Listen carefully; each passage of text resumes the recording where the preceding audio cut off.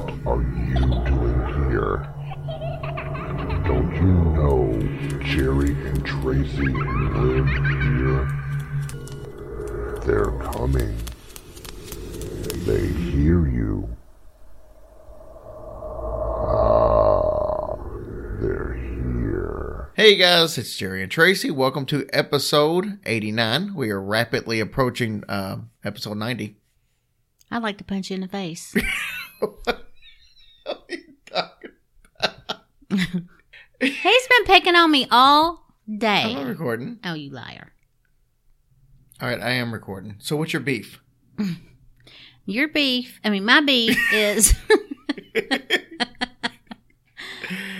You just keep saying nobody likes me. Ninja don't want me to hold him. See, Ninja even agrees. And I don't think at one time have I ever said nobody likes you. Well, yeah, you did. When? Name it. Okay, I made that up. Okay. Fair enough. Let's move on. So let's talk about last night. Yeah.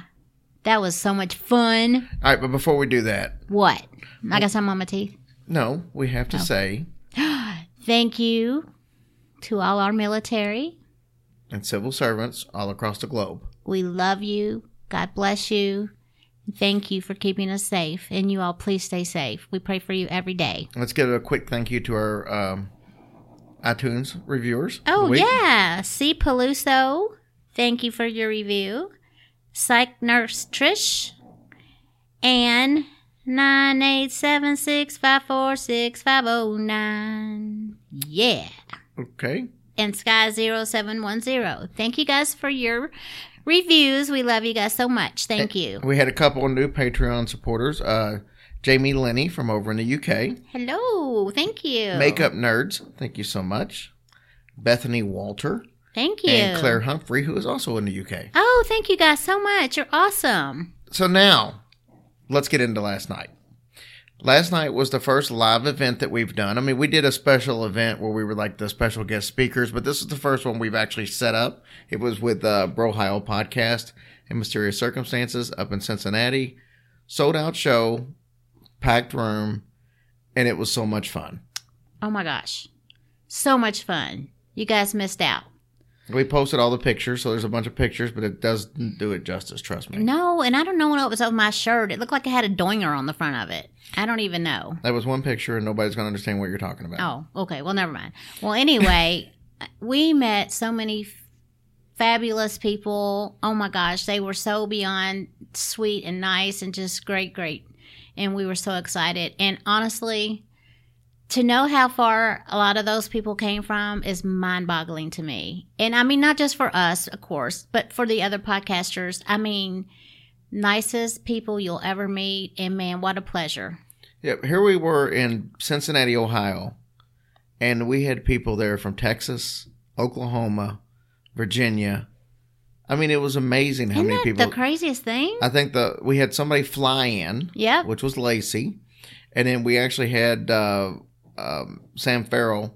Mm-hmm. Was it Sam? Yeah, it was Sam. Sam drove like 12, 13 hours from Virginia to get there. That's so mind-blowing to me. But man, we appreciate you all so much. And we are very humbled and very honored to be y'all's friends, honestly. Yep. Now in 2 weeks, we've got a Louisville engagement. Yeah. Or with the Waverly thing. It's just, I don't know. I'm completely blown away by how many people would drive. Yeah. 30 minutes to see us. Oh my gosh. Let alone hours. And I'm telling you, Brohio and Mysterious Circumstances. Yes, I was trying to say Justin. They and Shane kept everybody in stitches. I mean, they were so dang funny. And we were kind of worried because there was some younger generations across the other side of the window. Yeah, let me tell you how this worked. When I set this thing up, we knew it was going to be in a private room. Now, the private room that we set up for Louisville is completely enclosed. Well, I didn't really think to ask that question when we set this one up, and it was not completely enclosed, which means whatever we were saying was going out, not completely, but somewhat, the restaurant could hear it. Mm-hmm. And if you've heard Brohio, you know that's not necessarily stuff you want to be, feeding out to the new minds of our generations. Yeah, I mean, within the first 5 minutes, they were talking about horse wangs and everything else, and they used a different term than what I used. But regardless, this was a fun night. It was, and they were very nice too. They actually warned some families across the way that if you don't want to hear profanity and horses ding dongs, then you might want to move to another table or just and they were actually cool with it. So. And, yeah, in typical Ohio fashion, they were like, nothing my kids ain't heard before. Have at it. All right, we had that in our favor. So, but man, it was so fun. We were there. We had people showing up literally at 6 o'clock in the evening, and we didn't leave till like 11:30. Yeah, it was so great. It was so much fun, and man, I can't wait to do it again. Yeah, it was a blast. So with that being said, we love you guys, and we can't believe how often you make us feel like superstars. When trust me when I tell you, we feel like anything but superstars. Yeah, we feel like we're just sitting here, two people having fun, and you guys enjoy it, and that's enough for us. And to think that you would even give a damn about seeing us or being in the same room with us, and how some of you make it such a big deal. Oh, it truly humbles us. Oh my gosh, it is really, it's great, and I know the other guys feel the same way. Yeah, absolutely. I mean, everybody had such a great time. It went off without a hitch, and it was just a fun night. And now we can't wait to do it again in 2 weeks with a bunch of listeners that didn't get a chance to make it out to this one. So it's going to be fun, and we get to hook up with History Goes Bump and Pleasing Terrors and go on Waverly tours. This is, we've got so much fun stuff happening, and we owe all that to you guys. Absolutely. None of it happens without you. You're exactly right. Okay. With that being said, the story we did last night was the Ohio State Reformatory, and that's the story we're going to do for you guys tonight. Hopefully, it'll come across a little bit better since we've had a quick run-through of it, obviously, with last night, and we'll be able to sit down and not have background noise and stuff like that. It's harder to do in person than it would seem like. You're used to just sitting at a table. And by the way, we recorded all 3 sets last night from Mysterious Circumstances of Ohio and us, and they have given me permission to upload all 3 of those on our Patreon. Good. So if you're a Patreon supporter, I'll get that up in the next couple of days. We'll get it up there, and you'll be able to hear how it sounded if you could have been there in person. Are you ready to jump into the Ohio State Reformatory? Again. I don't want to jump into the Reformatory, to be honest with you, but yeah, let's tell the story. All right. So I'm going to paint a picture. I got to close my eyes? No. Okay. No, because it's not going to do any good. You've seen this artwork. So the exterior alone is enough to make even the most hardened criminal run away trembling in fear. Massive gates and 6 stories of Gothic stone. Outside, it looks like a Transylvanian castle. Inside, it's even creepier with its peeling paint, cramped cells, and rusted bars. It's considered the most haunted prison in America. The Ohio State Reformatory. Dun, dun, dun. I thought that should have been added, but... And you guys are lucky I didn't add that last night. Yeah, because that would have been in your ears. That's a bonus. But I wonder why it was so beautiful outside and so horrid inside. Because it's been... what's the point of that? It wouldn't horrid inside. It's just been... It's not been used for so long. Oh. That it's just... They're not going to go in there and just make all the stuff look good all the time. I got you. So it's just falling apart. Okay. If you stand in front of the Ohio State Reformatory today, you might have a hard time believing that was once a maximum security prison.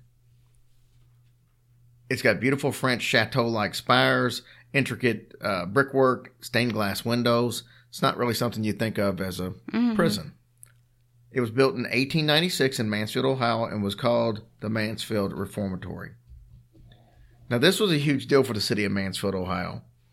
The local newspaper even actually declared the day of the groundbreaking Mansfield's biggest day. Wow. Yep. So the reformatory was built by Levi Schofield, who was a pretty well-known architect back in the day. Now, he used 3 different types of architectural styles. He used Victorian Gothic, Queen Anne, and Richardsonian Romanesque. Sounds pretty dang fancy to me. That does sound fancy. So why so much effort into building a reformatory that was so nice and so, I guess, beautifully castle type built?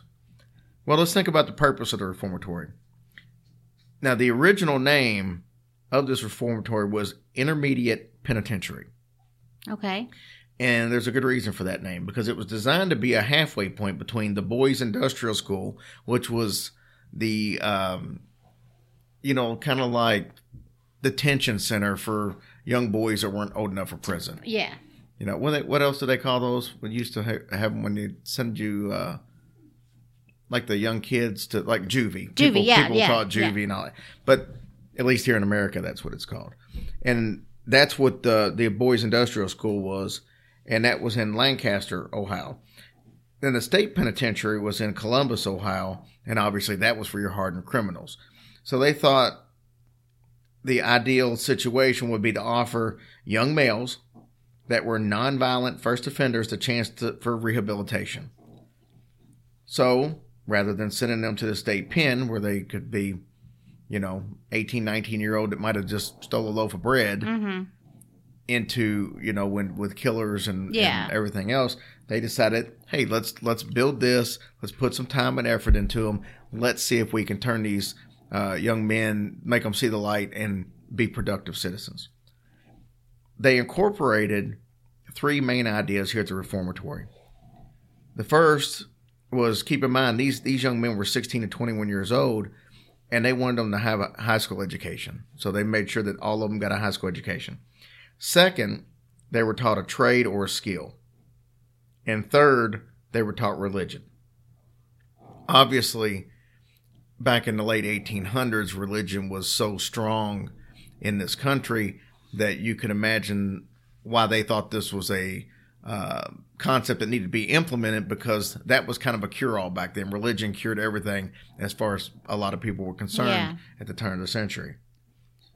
So that was the reformatory's main concept, is to incorporate those things. So you were given all the tools to be successful in society. So let's get back to the beautiful design and how that fits into this whole plan. It was built to look like a cathedral. Mm-hmm. So think about what we just said about the religious aspect.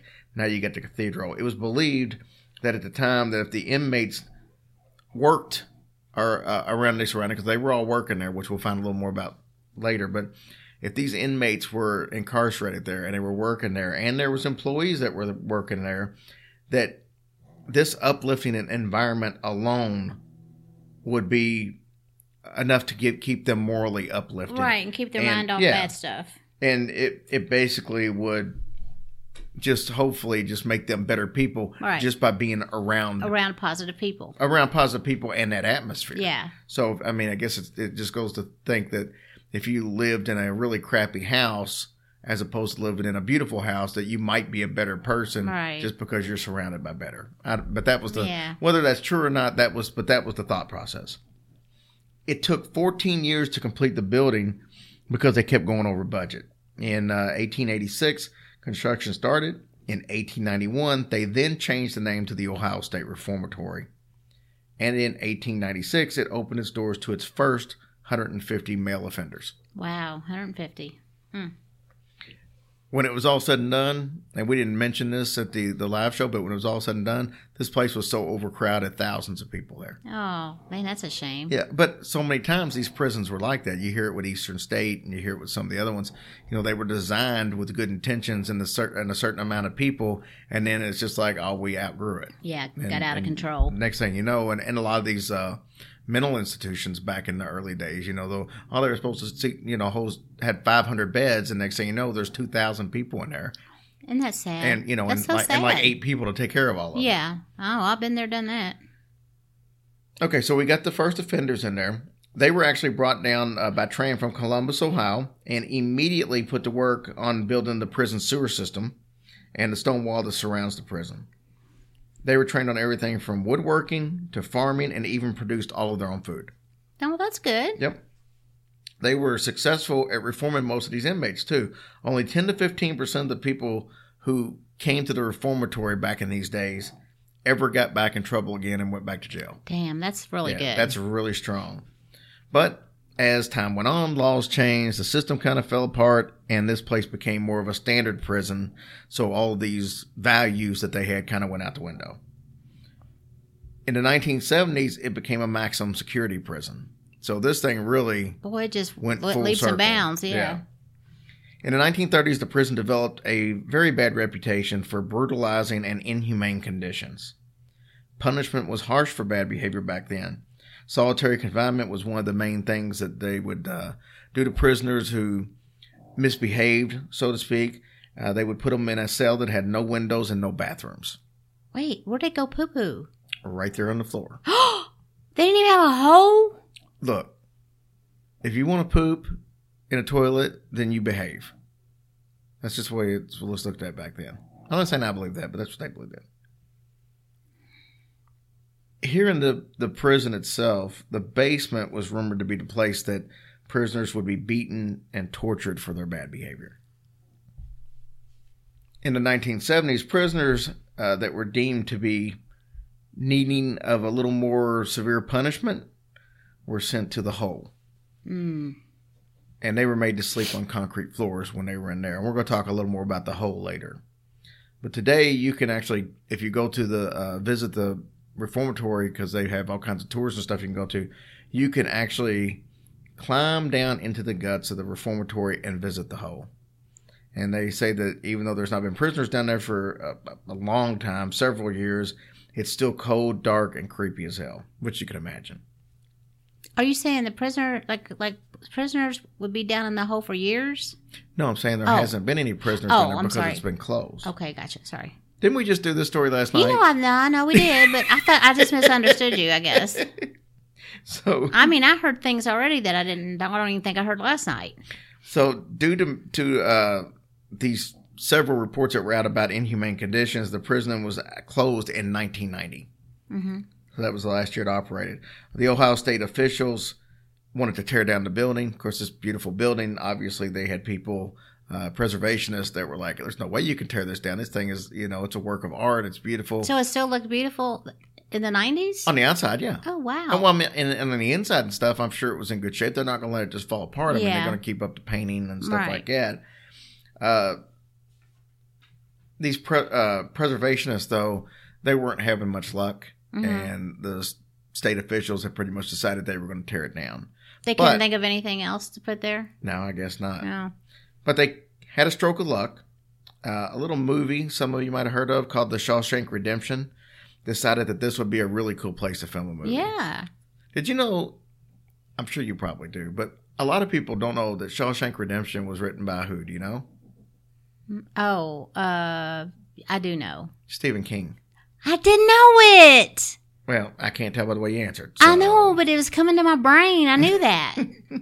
It just shows how somebody can be a talented writer in every facet. So. I know he is very talented. So they decided they were going to do there. In 1993, their filming began, and the movie was released in 1994. Now, what that did is that gave about 4 years from the time that they decided they were going to do it to the time it happened for these preservationists to come up with a plan, and it ended up working. So they did tear some of the building down, but the main part that everybody sees that had the cell blocks and the administration offices, that still stands today, and that's where they get the tours at. So obviously, a prison has been around for 100 years or so, like this one was. It's going to have its hardships in there. Yeah. It's going to have people hurt. It's going to have people die. There's going to be fights. You name it. And like in most prisons, it's happened. Yeah. Johnny Cash probably could have wrote a song about it. Oh, I'm sure. I don't think it would have had the same, Ohio State Reformatory doesn't roll off the tongue no, like it Folsom really, Prison. Yeah, it don't. So that's probably... Yeah, he might have had to change it up a little bit. It might have been the OSR or something. Yeah, there you go. Back in the OSSR. Oh, that's... No, wrong. Okay, wrong song. All right. So the prison, obviously, like I said, it had sickness, deaths, and that would probably explain a lot of the hauntings that people say are going on today. Not to mention the fact that it was built on land that Civil War soldiers used to train on. Oh, wow. Yeah. That's so interesting. Interesting enough, nobody was ever actually executed at this prison. That is pretty amazing. Well, I mean, but I would think that the state prison that was still in Columbus, and I would think that's where probably the executions would happen at. Yeah. There were deaths there, though. There might not have been executions. Oh, I'm sure there were. But there were plenty of deaths due to epidemics. You got to remember back in the early day, I mean, there was all these different, like, diphtheria and stuff like that going around. Yellow fever, all this. So there was all kinds of stuff going on back when the prison first opened up. Then you had accidents. You had some prison escape attempts. You had suicides, unfortunately, natural causes, because people would just get older and they die in prison. Tossing salads. I don't think they die from tossing salads. Or bending over to pick up the soap, break a hip. I don't know.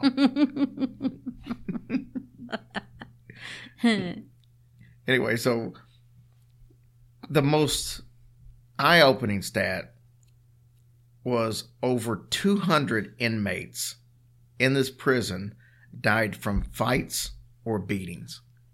200. That's a lot of people. Yeah. But like I said last night, they fought like men with their fists. You know what I'm saying? Well, that's not completely true, as you'll hear in a second.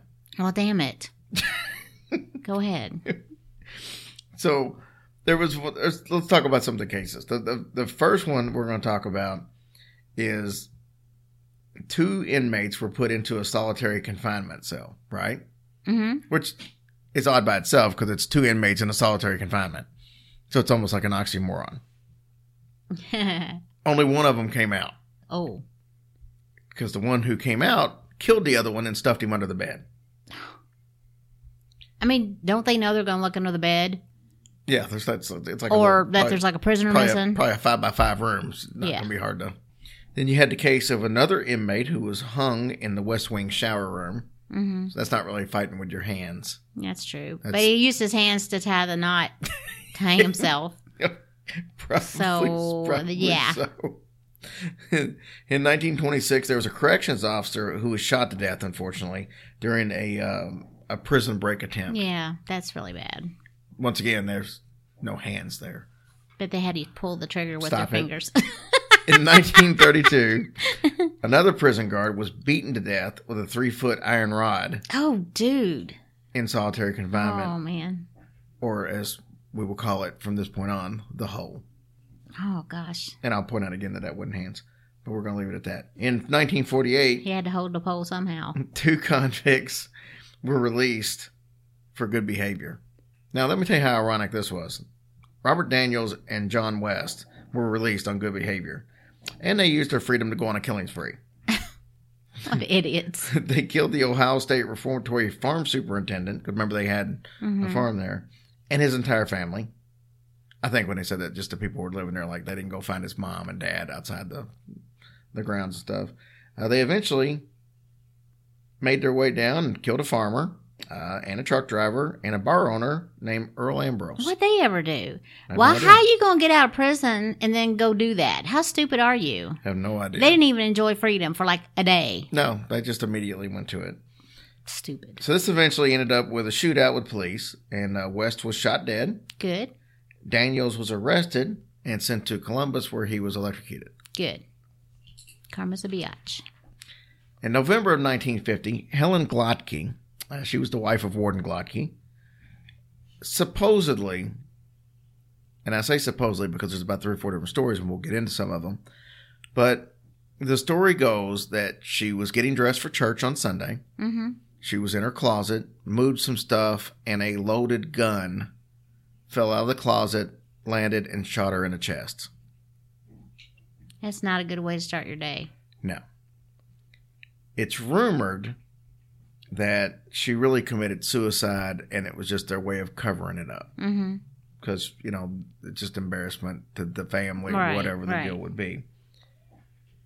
Then there's another rumor out that her husband was trying to get out of a messy divorce they were getting ready to go through, and he hired one of the inmates to be like a servant at their house. And he somehow or another hired this servant to kill her and make it look like an accident. Nobody really knows what happened. The chances are it really was just an accident. Yeah. And it happened like they said it was. But for whatever whatever the reason that it had actually happened, Warden Glotke had to live the whole rest of his life, which he died in 1959, 9 years later. He had to live the whole rest of his life with all these rumors about how he may have killed his wife. So did he stay there then? Yeah. Did he stay there? Yeah, because in 1959, Warden Glotke died of a heart attack in his office. Oh. So they both died Yeah. at the prison. Because that's where their residence was also. There are two other suicides that I want to mention here. One of them was an inmate who hung himself in the cell. Mm-hmm. I think I said himself, and I think it's himself. So excuse my bad English. The other one is a little different. This one happened in the hole, and he decided to make himself into a human torch. He used chemicals that he had taken from the prison furniture workshop, put it all over himself, and then lit himself on fire. He was then promptly given another 30 days in the hole for this was a non-smoking area. Oh my gosh. Okay. Why would you light yourself on fire? I don't know. Why? I don't know. We talked about this last night. I mean, we're not obviously not condoning suicide, but if you were going to do it, some of the ways that people kill themselves totally baffle me. Why would you jump off a bridge and drown yourself? That's got to be the most agonizing way of dying. You know, why would you hang yourself? I don't get that. I don't know either. It's just why so would sad. you set yourself on fire? I mean, it's just now. I guess the answer to those would probably be, in most of these cases, there's some mental issues going on, so they're not thinking clearly to begin with. Or either that, or they feel like that is the ultimate punishment to themselves for being the person that they have been all their life. That could be a very good answer. It could be a form of self-torture and mutilation. Mm-hmm. All right, now that we've brought the whole show down. Dang. Most of you are probably saying, let's get to some haunted stuff. And trust me, there are plenty. So that's the background on the place. And as I usually like to do, I like to give the background because I think the background tells you more about the hauntings, sometimes than the hauntings itself, because this will show you maybe why there are so many hauntings when you know the background to a place like this. So like most prisons, the Ohio State Reformatory is haunted by the people who died while they were either incarcerated or while they were working there, like we talked about with the warden. So we're going to start with the warden's quarters, obviously enough. So visitors here, they tell you that while they're roaming around, they'll hear voices. And these voices come straight from the warden's office. Now, most people believe that the voices that they're hearing are of Helen, his wife, and the warden himself.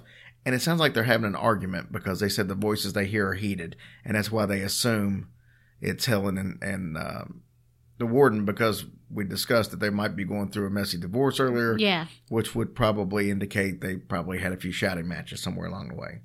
They also say that you can hear Warden Glotke walking through the administration offices, through the living quarters, the courtyards, and the hallways, as if he's still inspecting the place. That's dedication right there. That is. That's real dedication. Now, his wife, Helen, she hangs out in her room, which is known as the White Room these days. And they say that when you get a strong scent of roses, you know that Helen is pretty close to you. That's how most people can tell that she's around and why it's her. Because she loved roses, or she wore like rose perfume? Rose perfume and stuff was really popular back in the day. Like in the 50s. So that's probably what it was. She's been known to show up in EVPs, which I think is really cool because on one particular time, the staff there gave her a birthday party for her birthday. Obviously, that's when you do birthday parties. And she said, thank you. Oh my gosh. She's a friendly ghost. That's so Very nice. Polite. They said cold spots are also noticed right there in that area of her living quarters. And oddly enough, the most active negative energies can be found in the chapel. Wow. I don't know. It doesn't make sense, but they say that between there and solitary confinement and the shower room, which will make sense, that's where all the activity happens. As far as the chapel itself, it's mainly just apparitions. So not a lot of bad stuff, but they see these apparitions and they look like just bad dudes, more or less. Really? Yeah. I'm surprised they're allowed in the church. I don't know. Well, you know what I'm saying? I Yeah. mean, you think that would not, they wouldn't want to come in there. So the West Wing shower room, look, I know a lot of ministers and priests that probably shouldn't be in a church. Oh, well, that's true too. So in the West Wing shower room, there are some misty apparitions that come through. So first of all, you'll get actual mists. So it's almost like the showers are running when the showers aren't running. Oh, yeah, like steam Hot or water, something yeah, like that. steam. And then you've got some apparitions that's seen in there. And then people also have a feeling of choking while they're in there. Because if you remember, we talked about the one inmate that was taken to the West Wing shower room and hung. Mm-hmm. Yeah. Well, I was picturing it in my mind, I think. I was like thinking about me in the shower with me choking. I don't know. Okay. I completely went there. I'm glad that you just zoned out on me for a second. No, I was just thinking. Glad you were completely into the story. So the cell blocks, obviously, you can imagine this has got to be one of the most haunted places.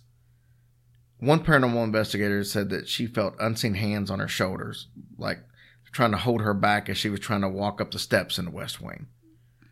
Then you had another investigator. She said she felt somebody kind of helping her up the stairs by gently pushing in the small of her back, and then something tickled the back of her neck, kind of playfully. No. People will sometimes feel the breath of someone right in their face. Okay, now that's rude. Yeah, especially if they don't have Tic Tacs Yeah. or some type of gum or something. Oh, yeah.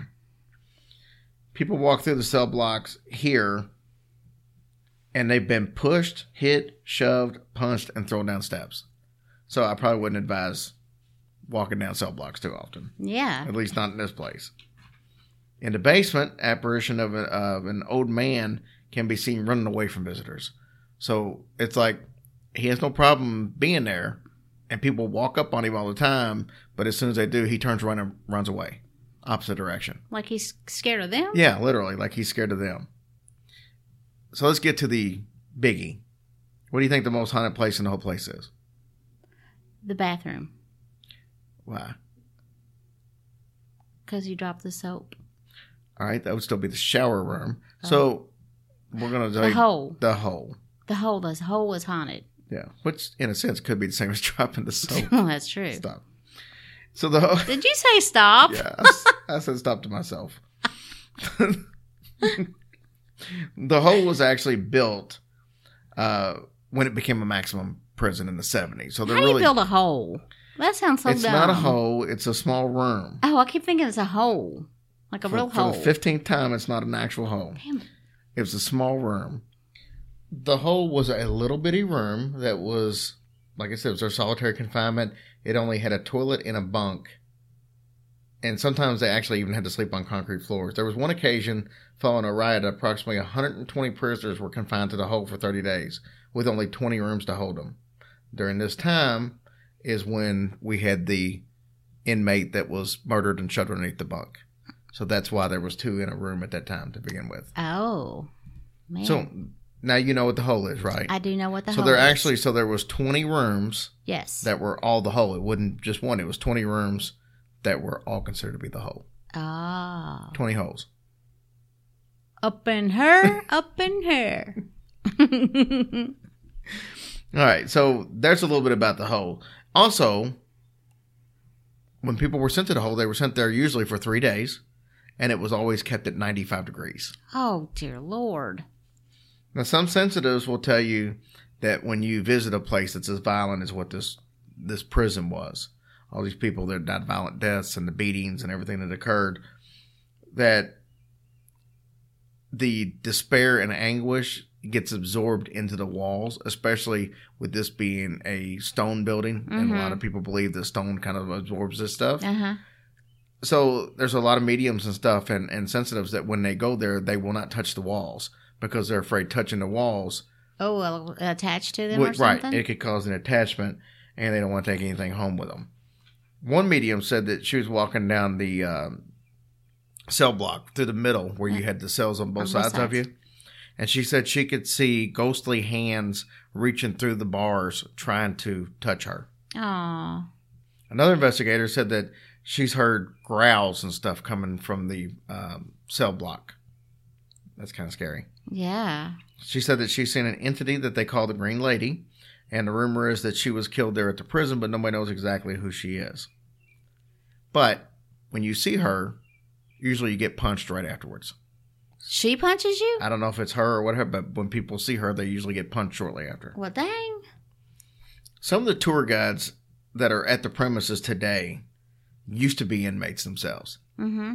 And, it was not uncommon for inmates to get out and come back down the road and give thanks to the prison guards and the wardens and stuff, because they felt like they actually did get something out of this place. But that was before it got really bad in the 70s. Yeah, I understand that, but that would be the last place I want to be going back to work. I'm just saying. Well, Michael Humphrey was one of these guys, and he spent time here as an inmate in 1969 and 1970. And over the course of the 14 months that he was there, he said he experienced one paranormal event every single night. And it was the same event over and over and over. Oh, wasn't nothing different? No. What it was is he was in cell block 4, or he was in cell 4. So you can imagine if you're counting them by number, it's going to be really close to the door. Yeah. So he said every night the guard would come. You could hear big, metal door. Mm-hmm. You can hear the key go in. You could hear it turn. You could hear it open, and you'd hear footsteps. And he would talk to the guards most nights because he'd be awake. He was a younger guy, and he would be awake, so he would talk to the guards. But one night, he heard the key go in, click, click, click. The door swings open. He hears the footsteps, and he looks up, and there's nobody there. He looks up and down the hall, nobody. Nothing. And the guards eventually did come, but it was like 20 or 30 minutes later. And then he had asked them, hey, did you come through earlier? And they were like, no, this is the same time we always come through. Yeah. So he was kind of spooked by this, Yikes. as you can imagine. But he said he didn't really have trouble sleeping before then, but he had trouble every night after this, because every night this exact same thing happened. Every night he could hear it, and then there'd be nobody there. Yeah, but you'd think he'd know what's coming. He'd get used to it. But still freaky. I don't think you ever get used to something like that. So then the next funny thing that happened is, as he became a tour guide years later, the very first thing, or the first, it was probably a month or so he was there, but he had his son with him, his younger son. And he said on Sundays, there's like 3 tours that go on at the same time. And it's not uncommon with this being as huge a place as it is for people to get lost from their group. Oh, I'm sure. So he said they're down like in the ground floor. He looks over and there's like 3 girls walking towards him. And he asked them, hey, are you lost? And they're like, yeah, we can't find our group. So he finds out what group they're with, points them in a direction, and sends them on their way. He said about that time, out of the corner of his eyes, there was a lady in a green dress, like a ballroom gown. And then her hair was all put up and all that. Real fancy, but it was something like, She was overdressed for the occasion. Without a doubt. And he said she's walking out of a room, so he thinks the same thing. She's oddly dressed, but she's probably lost. So he says, hey, are you lost? And he said she just looks at him straight in the eye, turns around, takes like 2 steps, and disappears. And by the way, the room that she was walking out of was if you've seen Shawshank Redemption, it was the parole board room. Oh. That was the room she was walking out of. And he said he looked at his son who was with him, and his son was like, did you just see that? And he's like, yeah, I was hoping I wasn't the only one that seen it, because I didn't want to appear to be crazy. Mm-hmm. And his son's like, no, I saw the same thing. That pretty much convinced him that he said he didn't really think that what he saw when he was with the guards and stuff back when he was a prisoner, he didn't really think that was a paranormal experience until this happened. Oh. Even though it was happening night after night, he just figured he was hearing stuff. There's a lot of stuff going on. But he says now, after seeing that, he looks back and he knows that was a paranormal. He said, but the place was haunted back then. Nobody said anything about it because you didn't want to scare. Yeah. You didn't want a bunch of 18, 19-year-old guys not being able to go to sleep because they were scared the place is haunted. Right. So that wasn't something that got talked about. But that is our story on the Ohio State Reformatory. That was a good story. And a sad story. And you know what? And I didn't mention this in the beginning. And I don't know how I let this slip my mind. But we have an awesome interview tonight. Oh, yeah. We have got Adam and Matt from the Graveyard Tales. Nice. And this was fun. These guys, if a lot of you already listen. If you haven't been listening to the Graveyard Tales, go listen to them. I don't say this about a lot of people because I do think that the way I tell a story, because it's just kind of just talking, it's not like, like Mike Brown and is like really professional and scripted out. And same thing, Richard McLean Smith from Unexplained and stuff. I couldn't do that to save my life. I don't have that much talent. Them guys are way above what I could ever hope to do. So I can just sit here and bullshit with you, basically. I think Adam from Graveyard Tales is probably the closest that I know of. There might be others I just haven't heard. He's the closest I know of that tells a story almost the exact same way I do it. Oh, really? So that's one of the reasons why I love their show, and I think that's why a lot of you guys that already listened to the show like it, because our shows are very comparable. Matt tends to know what they're talking about on the show, rather than other than Tracy on our show that doesn't have a clue what we're talking about. But other than that, it's pretty much the same. Thanks, hun. But let's listen to them real quick, and then we'll jump back on here and say goodnight to you guys. And if you're a Patreon subscriber, we did release the Patreon episode last night. It's very dark. It's probably the hardest story that we've told.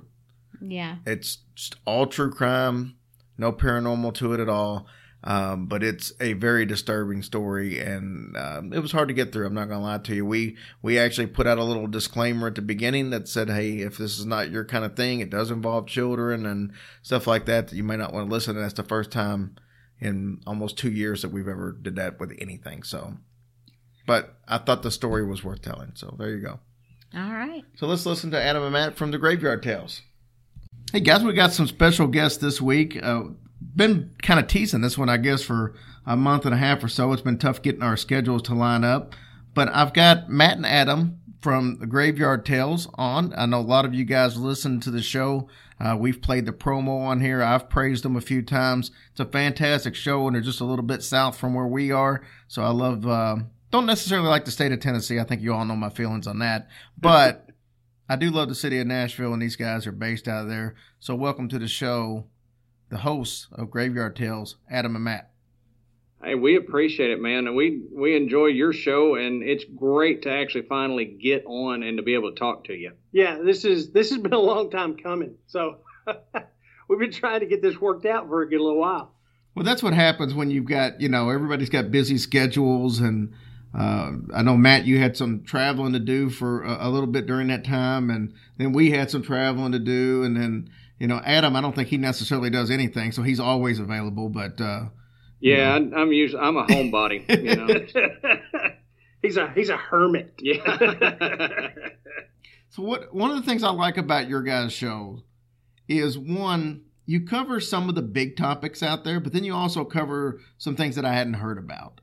And a little bit later in the show, we're going to talk about one of those subjects, the South Pittsburgh Hospital in Tennessee. And tell me a little bit, you guys, how your show got started. Tell me about you two, how you know each other, how you decided to do a show together, and how you decided on the topic of being these type of stories. Well, Adam and I have been friends for probably about the last 5 years, and we met through mutual friends. And over the course of my childhood and early adult life, I had a lot of paranormal experiences, and I've been telling a lot of these stories for years. And one night, Adam was at the house, and we were just hanging out, playing cards and everything, and we got to talking, and Amanda, my girlfriend, said, I was telling Matt that he needs to do a podcast about all this, about some of these stories, and I think y'all would do a great job at it. And boy, Adam latched on it like a pit bull. He said, yeah, let's do it. Let's go. Right now, when can we start? Yep. And from that point forward, sitting down and coming up with a name for a show and a format and topics that we would discuss, it all happened at my dining room table. And I don't know, it was about 6 weeks later, we were recording our first episode. Yeah, it was kind of crazy how quick everything went when we finally decided to do it. Because like Matt, I had been interested in the paranormal and everything for years. I'd had a few odd experiences in high school, but I've always been obsessed with cryptids and cryptozoology and stuff like that. So that kind of gets thrown into our show as well, along with the paranormal stuff. So it's just kind of, we always enjoyed talking about the weird stuff, the stuff that you talk to some people about and they look at you funny. They kind of squint their eyes and look at you a little cross-eyed and wonder what's wrong with you and then slowly back away from you. That was the stuff that we really enjoyed talking about. Mm-hmm. So we thought, why don't we get it out there? Because there's got to be some people out there that listen to it. And, we're both like huge fans of Astonishing Legends. They're the podfathers, I think, of a lot of us. And we're like, if they can do it and have the fan base they've got, then we might be able to catch a small percentage of that. Yeah. So, we did this for us. It was something we wanted to do. We knew that there were enough of our friends that would tune in and listen. We had no idea that this many people would take the time to listen to what the two of us had to say, But I mean, we were the same way. I mean, I didn't think anybody would really care, and never thought it would turn out to be anything more than, our friends and family listening. And, but occasionally you catch something that has a little more interest than you think it would. And I can't agree more with you with Astonishing Legends. I mean, we talk about, Scott and Forrest all the time being our big brothers.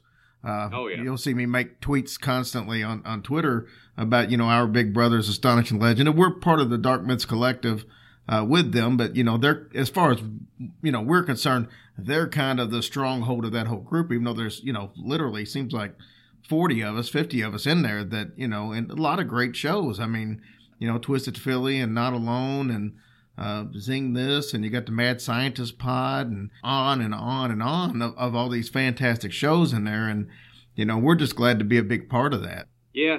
And that, that's the other thing. You mentioning a lot of those shows, those are, mutual friends of ours as well. Because to me, the podcast community, all of the shows are just awesome. They're super supportive and we love it. And, we try to do for everybody else as much as we can. That's why we have that, we call it the potty break on our episodes. And it's where we, take the time to run promos for other shows. And it's because everybody's been so super supportive of us just starting out because we're fairly new. We started October 13th of last year. It was Friday the 13th. And so we haven't been around too long, but we've gotten so much support from everybody that it's like we figured we needed to do something. And that was, our kind of giving back to everybody. So, well, we're going to springboard this because you guys have a very interesting story to tell. And at the end, we're going to make sure everybody knows how to find your podcast. But I think you've probably picked up a lot of listeners from this show already because we have talked about you.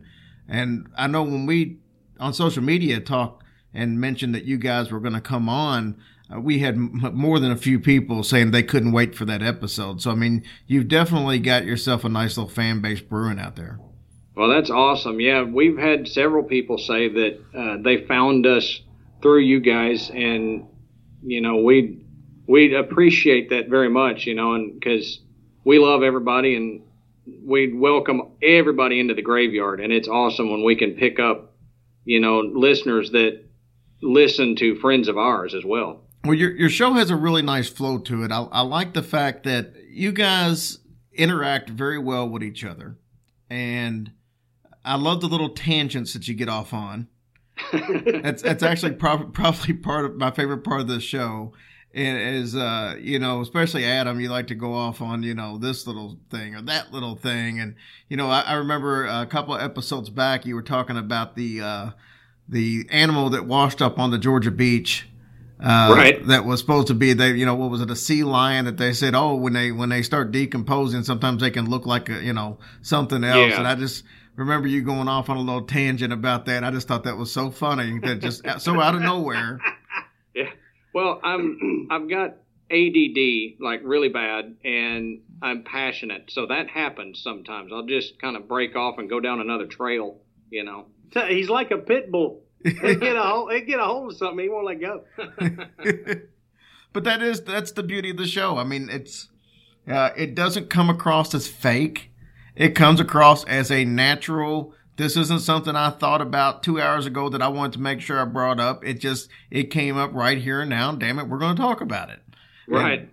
But that's the beauty of the show. It flows really well like that, and the show's really well researched. You guys did a show recently on, I guess, the Montana State Prison, Mm-hmm. and sort of the way we like to do on shows is we try to turn it into a history lesson with paranormal attached to it, more than just strictly paranormal. And Right. you guys do that with your show as well. And I know with that episode with the Montana prison, you went back and was talking about the riots that had happened and the the people that were killed during this thing, and you talked about the book that was written on it and talked about how to get the book and what it talked about. I love that part of the show. I think the paranormal stuff is great. That's what we're here for. But when you know the background and as many facts as you can throw in, that's what makes the paranormal stuff more intriguing, I think. Oh yeah, for sure. It's the history that to us that actually brings the hauntings or the paranormal activity. Like we say it all the time, it's that the stone tape theory. The history of that area gets recorded, and if it's violent and a lot of high energy, then that's going to cause a lot more of the paranormal activity. So we feel it kind of necessary to go over it, but with that ADD thing, we don't want to spend an hour of time talking about it, because I'll get bored, Matt will get bored, and we feel everybody else would. So we try to do like history lesson light for everybody, condense it down. And Jerry, you know this, when you're researching, especially a place, a location that's got a lot of paranormal activity, you can't even begin to dig into that without going through the history, without finding out who was there and when and what happened and the events surrounding it, because it makes the paranormal events more real. It gives you that sense of, I can buy into this idea that this person's spirit would be here because the fact that they lived there for so long, or they had a violent death, and they go hand in hand. So it's one of those things where we feel like you can't have one without the other. We don't want to spend too much time on the history, but we know we have to talk about it. And like with the Montana State Prison, when Adam proposed that as a topic for us to research and discuss, I had never even heard of it. So, a lot of times Adam and I are learning right along with our listeners. Mm-hmm. Those are the stories that I like doing the most, just because of that reason. We lately revisited a couple episodes, Robert the Doll. We're going to be doing Waverly here in a few weeks. We redid Bobby Mackey's, and I love doing those stories, and they needed to be redone because the way we did them before, we just kind of glossed over them. So they needed to be properly done. But those stories I know so well, all I really had to jot down was like dates, certain names, and the rest of it I knew. So I didn't get very much out of doing the research. But these stories that I don't know as well, like we're doing the Ohio State Reformatory next week at a live event, and I kind of already started cheating a little bit, even though I haven't finished this show for this week. I started kind of looking into it, and it's like I was flashing back to the show y'all did, and there's similarities. Anytime you do a prison, there's similarities. Anytime you do a former insane asylum, there's similarities.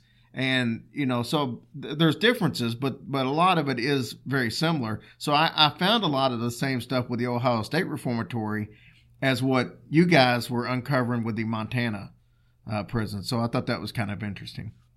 Yeah, you're right that, a lot of the emotions and everything are going to be the same. And what you were saying about, knowing stories really well, there's a lot of stories that, Matt and I think we know, and we get into it and we're like, oh crap, that's not the history of this place isn't at all what we think we know about it or what has been commonly told about it, and we've had a couple episodes where that's happened and we've gone, oh wow, this is taking a totally different turn than we thought, because you get into doing the research and the urban legends are not what the actual history was. So, you're really blown away, and an episode takes a whole nother turn and it becomes something new that you didn't expect. Well, and you're right, and that's the beauty of trying to find all. With us, we try to find the story that but we try to dig up a bunch of other stuff that maybe you haven't heard on the other 12 podcasts that did the same subject. And I think some of that just involves throwing it all out there and letting the listener make the decision. When we did Robert the Doll, it's funny, but the story most people tell is, he got it from a slave from the Bahamas, and she made it as a parting gift when she was being exiled out of the country, and she put a curse on it. And then you watch the Lore TV show. I don't know if you guys have watched that, and their version of Robert the Doll on there was he got it from his aunt, I believe, sent it as a birthday gift. And then the more I dug into it through the museum where he's actually housed at, they found out that it was actually a doll that was made in Germany that wasn't meant to be a doll. It was part of a, like a window display that was like court jesters or something, but that's where it came from. And it was actually his grandfather that got it as a birthday present. So that story has 3 different versions, depending on who you listen to.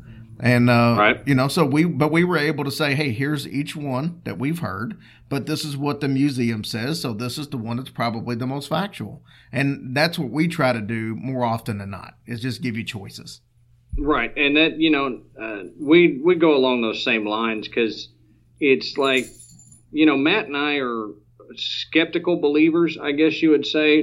We believe in paranormal activities and the weird stuff that can happen and all that, but we go into it with skepticism, because there's always going to be the tall tales and the embellishments and everything. So if we find something that, like you said, has multiple angles to it, like you guys, we'll give the multiple angles, and then we'll go off and tell you what we think it is. If it parallels one of them, then great. If not, then here's, the 64th version of it, which is mine and Matt's version of it, and that's what we think. So, yeah. Well, let's segue into what you think, because one of the reasons that I brought you on, besides being able to tell everybody a little bit about your show, is I had Chad Lindbergh on a while back, and he and John E.L. Tenney, who we've also had on, were the stars of Ghost Stalkers, and I believe I think they only did 1 season. It might have been 2 seasons, but it was a cool setup for them. And it was Chad's first real time doing anything ghost hunting wise. He had done some stuff with Ghost Adventures, like as a special guest, but this was his show, full-time ghost hunter. And when I had him on the show, we were talking about haunted places. He brought up the South Pittsburgh Hospital as the most haunted place in Tennessee. He raved about how crazy it was there. And I told him originally I hadn't heard of it. And then not too long after we finished the interview, I'm like, wait a minute. That's the hospital that the Graveyard Tales was talking about. And I hadn't been listening very long to you guys, so it didn't stand out to me immediately, but it did click to me. I wish I would have remembered it while Chad was on the air, because I would have brought you guys up during that time, but I didn't. And I did remember it afterwards. And I thought, man, I think I need to look into doing this as a show. And then I thought, I want to have Matt and Adam on anyway. So rather than me already do something that they've already done and did a hell of a job on, I figured I would bring you guys on and let you tell the listeners about South Pittsburgh Hospital. Yeah, it's like he was saying, it is one of the most haunted places in Tennessee, and some of the activity that goes on there is just crazy. I know this is when we did it, this was one of Matt's favorite areas in Tennessee to cover. So I'll let him kind of start out talking about it since he really enjoys this one. Yeah, so the South Pittsburgh Hospital, it lies between Nashville and Chattanooga, right off Interstate 24. And the cool thing about it, one thing that I will always look at when we're talking about a location is that the idea of a natural battery, something that can hold energy and keep enough energy in a certain location that if you buy into this, these spirits can use to manifest and communicate and move objects. And there's a natural base spring that runs underneath the hospital. It runs right in the northwest region of the Tennessee River. And because of this spring and because of the limestone that's in the ground, those are two things that people will say that can produce, some paranormal activity. And on top of that, if you start digging a little bit deeper and looking into things like ley lines and everything, the South Pittsburgh Hospital, it just starts meeting all of those criteria, just one after the other. And then you start to think, just like a prison, this place is a hospital. And it's going to see more death than just about any other place you can imagine. And a lot of emotion and a lot of tragedy. And that combination of energy just lends itself to be, almost a magnet for, spiritual ghost paranormal activity. And, to call this place one of the most haunted places in Tennessee, it's almost an understatement because it's so active and there's so many different individual hauntings there that are attributed to a certain spirit, in a certain location. On the I believe it's the second floor, Adam? The third floor? I can't recall immediately. Third floor. At the end of that third floor hall, there is an entity that most of the people that have done any kind of tour or an overnight hunt, they feel this sense of dread, this feeling of, I'm not supposed to be here. And there's something here in the darkness that's telling me, go away. I don't want you here. And there have been reports of hearing an audible, go away, get out. Not an EVP per se, but an actual audible, get out. And the number of EVPs that have been collected in this place is astounding. Oh, it's ridiculous. So when we started looking into this, we thought, I wonder if there's going to be enough information out there available for us to do an entire episode. Boy, were we surprised, because there is just story after story after story. And Adam and I found ourselves really trying to condense it down to make a regular length episode. I mean, we really felt like we could have kept talking for probably another hour about it. Sure. Like Matt was saying, all of the activity that happens, the hospital is shut down now, and it still allows tours, but I looked into it before we actually did our recording on it, and they are booked probably 8 to 10 months out for tours. Yeah, and that was at the time we recorded. But we've looked into it again, and it's a solid year plus.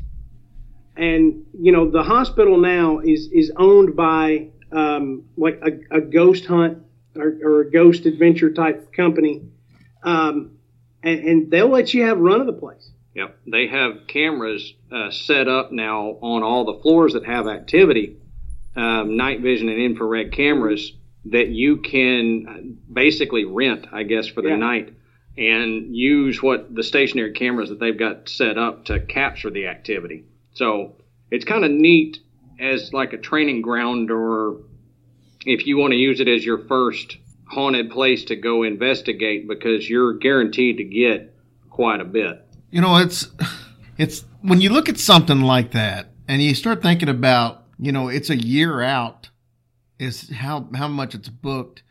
You got to think that place would be more popular in the public eye than what it is. But I mean, it's something that you rarely hear about. If when you talk about, these lists that everybody puts out of, the most haunted, in the United States or whatever, it never makes any of those lists. And it's amazing to hear everybody talk about how great it is. And I wonder why it doesn't make those lists.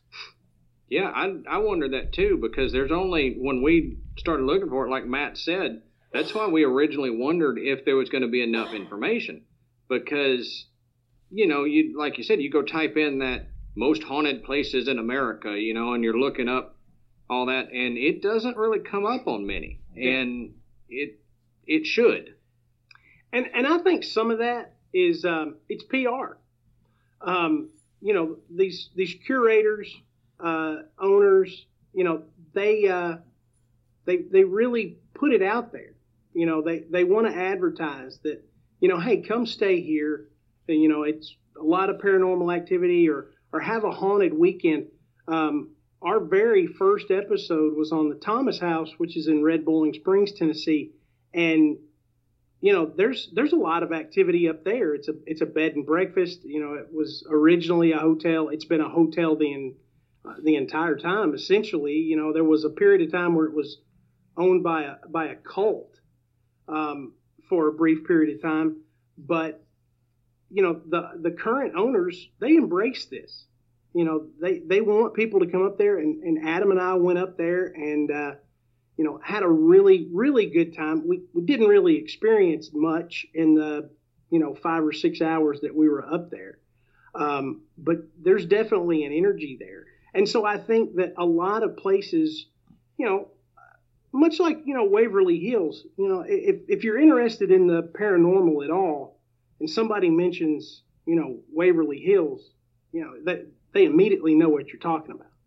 They're like, oh man, I want to go up there. That's on Amanda's bucket list, is for us to get up to Waverly Hills. And I'm kind of like, I don't know about that. Yeah, right. Let's start small. But, I think a part of it is that, it hasn't been promoted, as much as other places. And so you don't hear about it. But sometimes those places are the best places. They're the ones that haven't had a million different stories come out that you have to dig through to wonder, is this one, this one's junk. This one may be legit. This one sounds pretty good. This one is totally made up. When you don't have that and you think, boy, listen to all this activity that's going on in this hospital, this would be a killer place to visit. The thing is it's pretty expensive. This is not like, hey, let's take a weekend trip and go to the beach or something like that. It's fairly costly. So the people that do these trips and stay for a weekend at the hospital, they're going prepped to have some data that they can share. And that's another thing. It's one of the coolest spots that will allow you to just have run of the place. They're not hanging around. They're not directing you. They're not even in the building.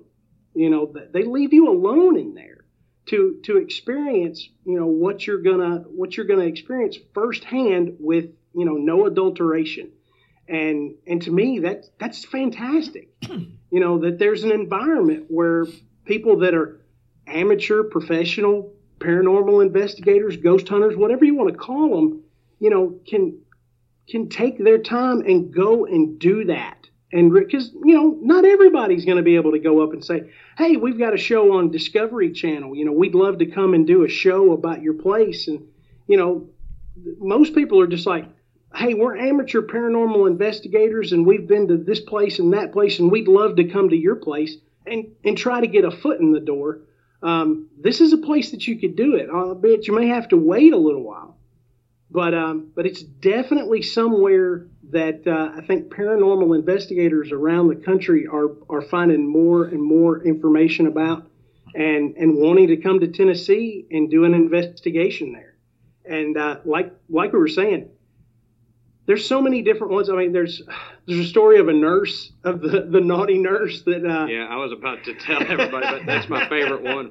a nurse, the ghost of a nurse that that actually touches male visitors, sometimes very privately, and here's breathing and whispering in their ear and on the back of their neck. And there's another one that's a nurse that died in one of the second floor bathrooms.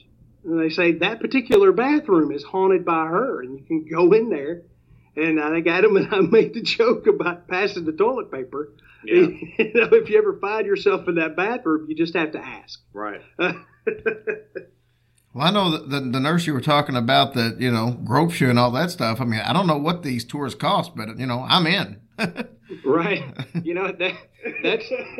That's what I said. I was like, of all the haunted places that you could go to, what better place to go than to get fondled by a naughty nurse? I mean, that it is really worth it. And Jerry, if you ever want to go, we'll all pool our money and we'll go down to the basement where she hangs out, and we'll just see what happens. Yeah.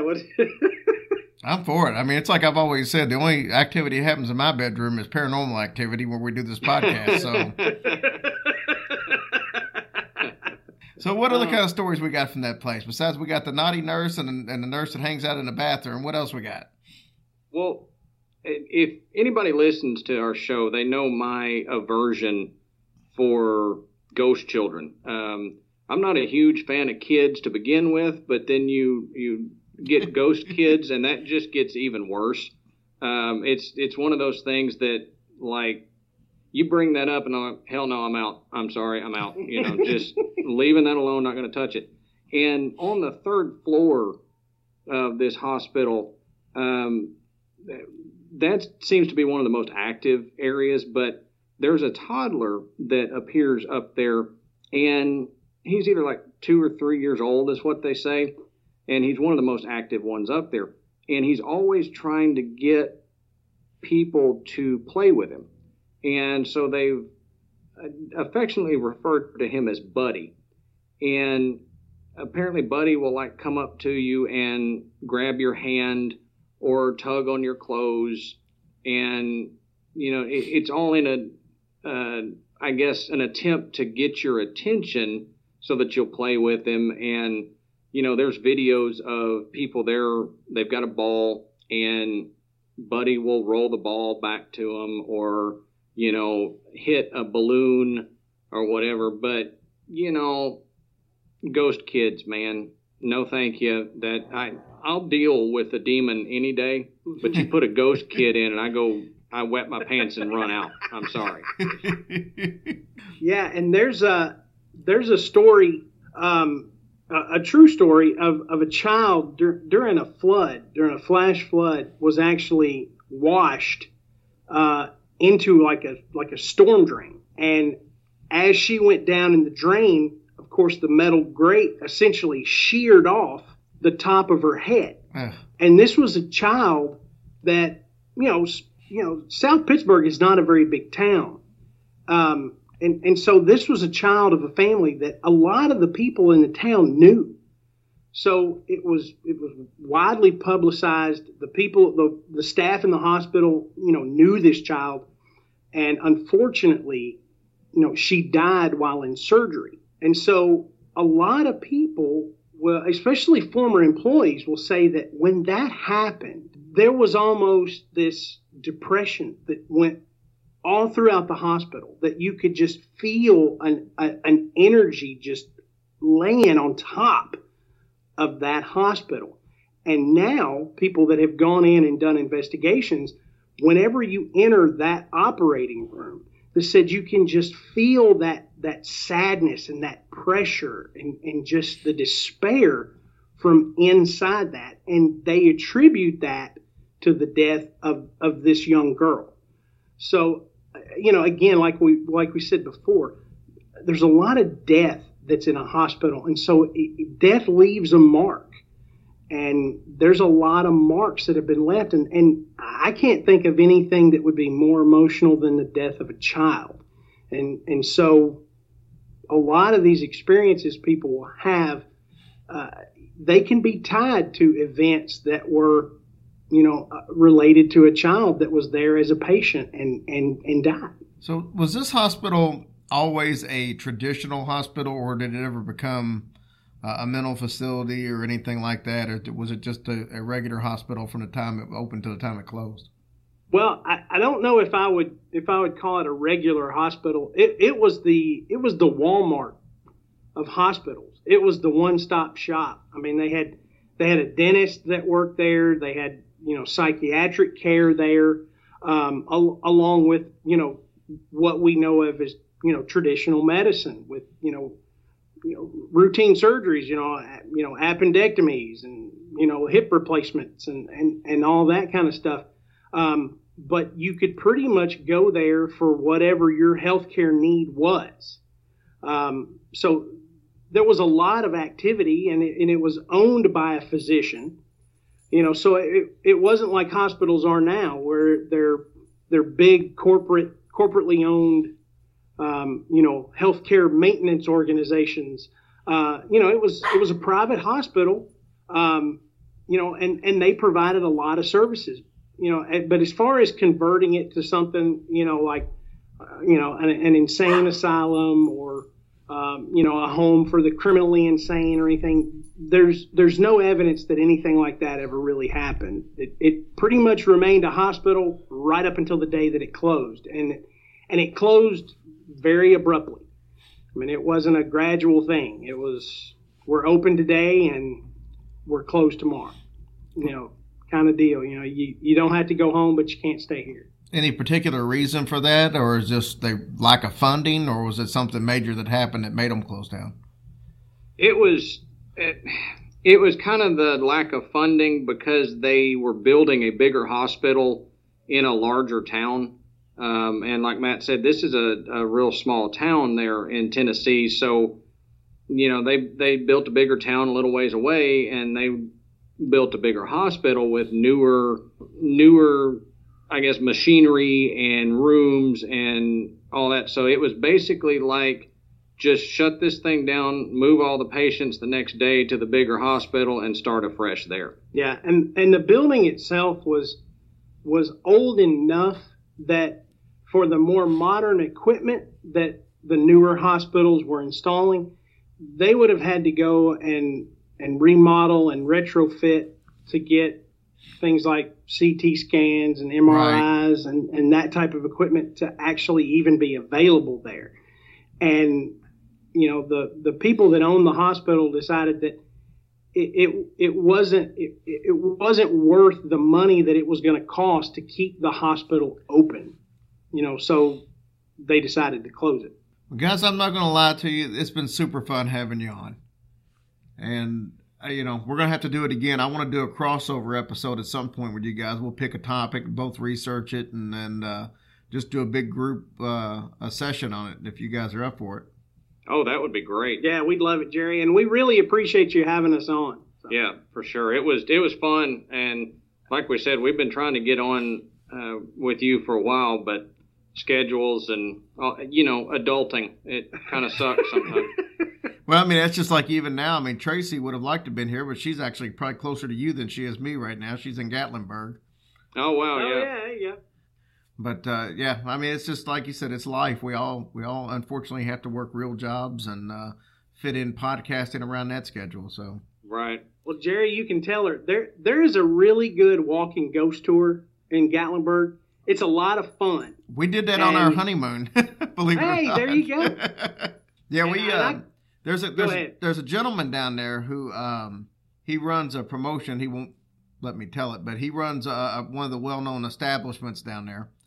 And all I'll say is the owner is one of the guys from Dukes of Hazzard. And we'll just leave it at that. Most people will be able to figure it out if they've been down there. And right. So he's the manager down there. And he came on our Listener Stories episode, and he told us a bunch of stories from that building, because the building they work in used to be a theater. It was the oldest theater in Gatlinburg. And a bunch of cool stories, but he's also a former ghost hunter, so he does a lot of this on the side. And, he's told me about, I think I was going to ask you about this place. There's a restaurant down there. I think it's Greenbrier Restaurant. Have you guys heard of that one? I don't think I know that one. it might be one to look into for you guys since you guys do a lot of Tennessee stuff. But he was telling me that he thinks it's the most haunted place anywhere around there. And so, yeah, I think it's a Greenbrier restaurant. It's right there in Gatlinburg. So might be one to check out for you guys. But I don't know, like you said, it's like we talked earlier. Sometimes stuff's a cool thing, but if you don't have enough information to do a whole show, it's kind of just a throw-in thing. Yeah. Well, I'm writing it down right now as we speak, so I can look into it tonight. So, guys, tell everybody how they can find you on social media and how they can listen to your show if they're not already listening. Well, you can find us really on any of the podcast streamers, iTunes and Spotify and Podbean and all that good stuff. We've also got a website that you can go to. It's graveyardpodcast.com. And that has all the links to all of our social media, to all of our episodes. So you can one-stop shop for us there. It's got link to our merch and everything. But if you just search Graveyard Tales on Twitter, you'll be able to find us because the way the Twitter thing is, we had to spell it kind of weird. So that's pretty difficult. Twitter, thanks for that, But on Facebook, we've also got a Facebook group trying to, build the community there. You can just search Graveyard Tales Podcast and join that Facebook group. We try to push everybody to that because that's a place where all of our listeners can share their stories. We're real, we love hearing stories from people, and we love hearing you guys tell the stories. If you listen to us, we want to listen to you as well. That's kind of what the Graveyard is. It's just a big community for all of us to get together and share the weirdness.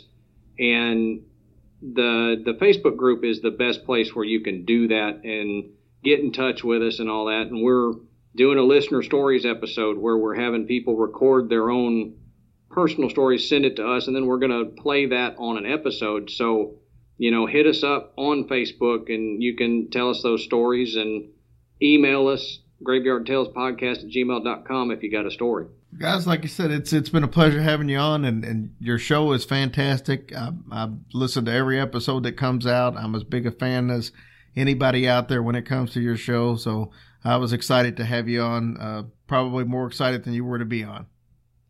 I don't know about that, man. We were pretty pumped. We've been talking about this since you and I actually first talked about it, and it's like every time Matt and I talk, I'm like, dude, we got to get on Hillbilly Horror Stories. We really got to do it. So it was awesome to finally be able to do it. Yeah, because I think we started talking about it in like 1996 or something like that, and we finally finally made it happen. Decades. I was still in college.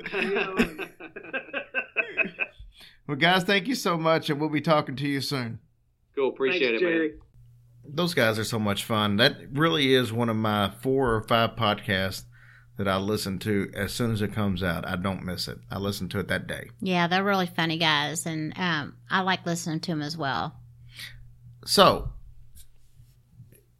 little thing that I'm just throwing it out there. It's nothing definite, no dates working on, but we've had a lot of success with these, I guess you could say, live events that we set up. So, I'm thinking about trying to set something up maybe in Houston, since that would put us really close to our big Texas markets, because it's only a 3 or 4 hour visit from Dallas and San Antonio and Austin, and then we have a nice listener base in Houston. So if that's something that you guys would be interested in, then you can send us a message and just say, hey, let's make it happen. It wouldn't be anytime soon. The earliest it could happen would probably be like October of this year, or maybe even a year from now in April of next year. But just let me know if it's something you think you'd be interested in. I know Andrea Whitney, she's been on here a few times. We could probably get her out to it and have her tell some stories, because she's got a million of them. Trust me, this is all she does is research haunted stuff. But she wants to try to help out any way she can. I'm talking to a couple of other podcasts about getting them out there. So we'd have probably 2 or 3 podcasts out there and have a nice little 3 or 4 hour event. And but let me know if that's something you're interested in. As of tonight, we're ready to sign off of here. We are tired and wore out. Our Casper mattress is super nice, but we're still tired. Oh, yeah. Yeah. But it does help us fall asleep pretty dang quick. So. Absolutely. And I wish I was falling asleep in it right now, but I got about 2 hours worth of editing and putting the show up. But we love you guys, and you're worth every second of it. Yes, you are. I love you guys, and hope you have a great week. And next week, I have no clue what the show's going to be, so it'll be a surprise to all of us. There you go. Thank you, guys. We love you, and we'll be back shortly. Hey, Hillbillies, if you guys enjoy what we do here on the show every week and appreciate all the hard work we put into it, consider being one of our Patreon supporters. All you got to do is go to our website, hillbillyhorrorstories.com, click on the tab for donations, and you'll see the Patreon link right there.